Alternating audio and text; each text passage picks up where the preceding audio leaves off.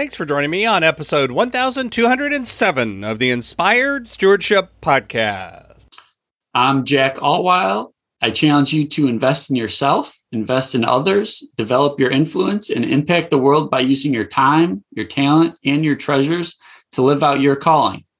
Having the ability to set goals and consistently work towards them is key, and one way to be inspired to do this is to listen to this, the Inspired Stewardship Podcast with my friend Scott Mader.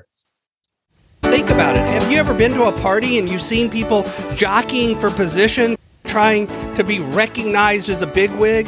Maybe they're ordering extra things, they're paying for the meal for everybody else, they're doing other things to call attention to themselves. And I don't know about you, but usually when I observe that, I feel, why are you trying to make this all about you?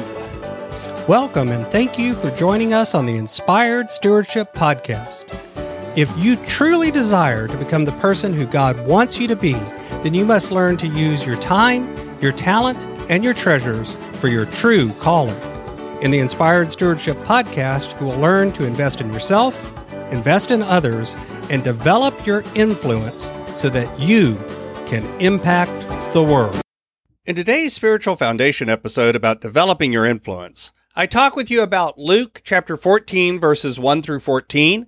I share how this parable is so much about humility and pride, and I also talk about how this sense of humility can lead to more growth. Luke chapter 14, verses 1 through 14 says, "One Sabbath, when Jesus went to eat in the house of a prominent Pharisee, he was being carefully watched. There in front of him was a man suffering from abnormal swelling of his body. Jesus asked the Pharisees and experts in the law, 'Is it lawful to heal on the Sabbath or not?'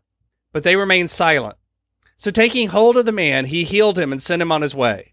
Then he asked them, 'If one of you has a child or an ox that falls into a well on the Sabbath day, will you not immediately pull it out?' And they had nothing to say. When he noticed how the guests picked the place of honor at the table, he told them this parable.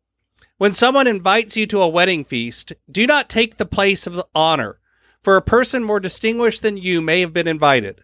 If so, the host who invited both of you will come and say to you, "Give this person your seat." Then, humiliated, you will have to take the least important place.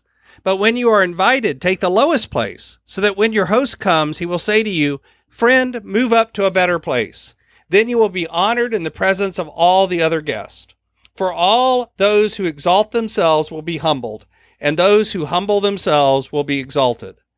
Then Jesus said to his host, "When you give a luncheon or a dinner, do not invite your friends, your brothers or sisters, your relatives, or your rich neighbors. If you do, they may invite you back, and so you will be repaid. But when you give a banquet, invite the poor, the crippled, the lame, the blind, and you will be blessed. Although they cannot repay you, you will be repaid at the resurrection of the righteous." This story from Luke is one that at first glance feels a little disjointed. It starts out with Jesus going to eat in a Pharisee's home. Remember, the Pharisees were the keepers of the law. And he's there to eat on the Sabbath, and this person shows up who's obviously sick and needs some help. And Jesus challenges the Pharisees. He says, "Is it wrong to heal this man on the Sabbath?" Because healing or doing that kind of work on the Sabbath was considered work. And in the culture at this time, there was no work to be done on the Sabbath. But he's pointing out to the Pharisees that taking care of people is not work. It's part of what we're supposed to do at all times, that there wasn't any direct commandment anywhere against healing on the Sabbath. He points out that you would go get your ox or your donkey if they've hurt themselves. You would take care of them. So why is taking care of people somehow wrong? And then he kind of pivots and goes into this story about sitting at the place of honor. Now, if you don't know, and at this time in history, whenever you came in, if you were seated at a place of honor, that means seated at the head table, seated at the right hand of the person that had thrown the party, that was considered the most prestige or honor. You were being recognized as somebody important. And Jesus is saying that the Pharisees, when they come into this party, they're all jockeying for position. They're all trying to find the seat as high up as they can get to show that they are somebody important. And Jesus basically says, don't do that. Instead, go down to the lowest place and sit there. And then whenever somebody comes over and raises you up, then you're really being pointed out as a person of honor. That's actually better for you. Now, here's the thing. It's not really about where you're sitting at the table. The idea here is that the truth is we are waiting for God to recognize us and raise us up. Jesus is making an analogy that at the end of the day, this is about having humility. This is about recognizing that you're not the most important person here, that the relationship that we have with God is more important, that having that humility actually leads to more honor and more growth for you and for the people around you. Jesus then goes on and says, what's more, if you're throwing a party, don't just invite all the important people. Instead, invite the people that can't directly even attend. Invite the poor, invite the lame, invite the people that are just not the people that you would normally invite. Because instead of using this party as a place of honor, use this party as a gift for others, a gift that truly they can't repay. Again, making the analogy about our relationship with God, the fact that we are given a gift that we can never repay, and yet we are blessed to receive it. It's not about the honor or the pride. It's about humility. And I would argue that most of our conflicts and sin comes about through a sense of pride. It's through that feeling of, I've got this, I can do this, I'm the one, I'll take care of it, that we often end up falling on our face.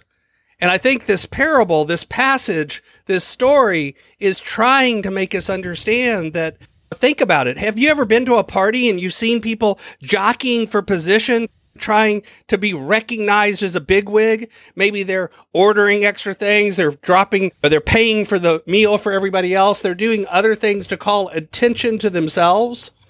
And I don't know about you, but usually when I observe that, why are you trying to make this all about you? Why are you trying to hold yourself up as somehow more important than everyone else? It gives you an uncomfortable feeling. And instead, when you see that person that comes in and just does things, maybe they do pay for the meal, but they don't do it and draw attention to it. They do it just without really telling anyone they're doing it. And when you go to pay for your meal, it's already been paid for. Doesn't that feel somehow more authentic? Somehow more powerful? Somehow something that makes you feel even more indebted in a way to those that have done it for you? I think that's what Jesus is talking about in this passage from Luke. Thanks for listening. Thanks so much for listening to the Inspired Stewardship Podcast. As a subscriber and listener, we challenge you to not just sit back and passively listen, but act on what you've heard and find a way to live your calling. If you enjoyed this episode, do me a favor. Go over to facebook.com/inspired stewardship and like our Facebook page and mark it that you'd like to get notifications from us so that we can connect with you on Facebook and make sure that we're serving you to the best of our abilities with time and tips there. Until next time, invest your time, your talent, and your treasures. Develop your influence and impact the world.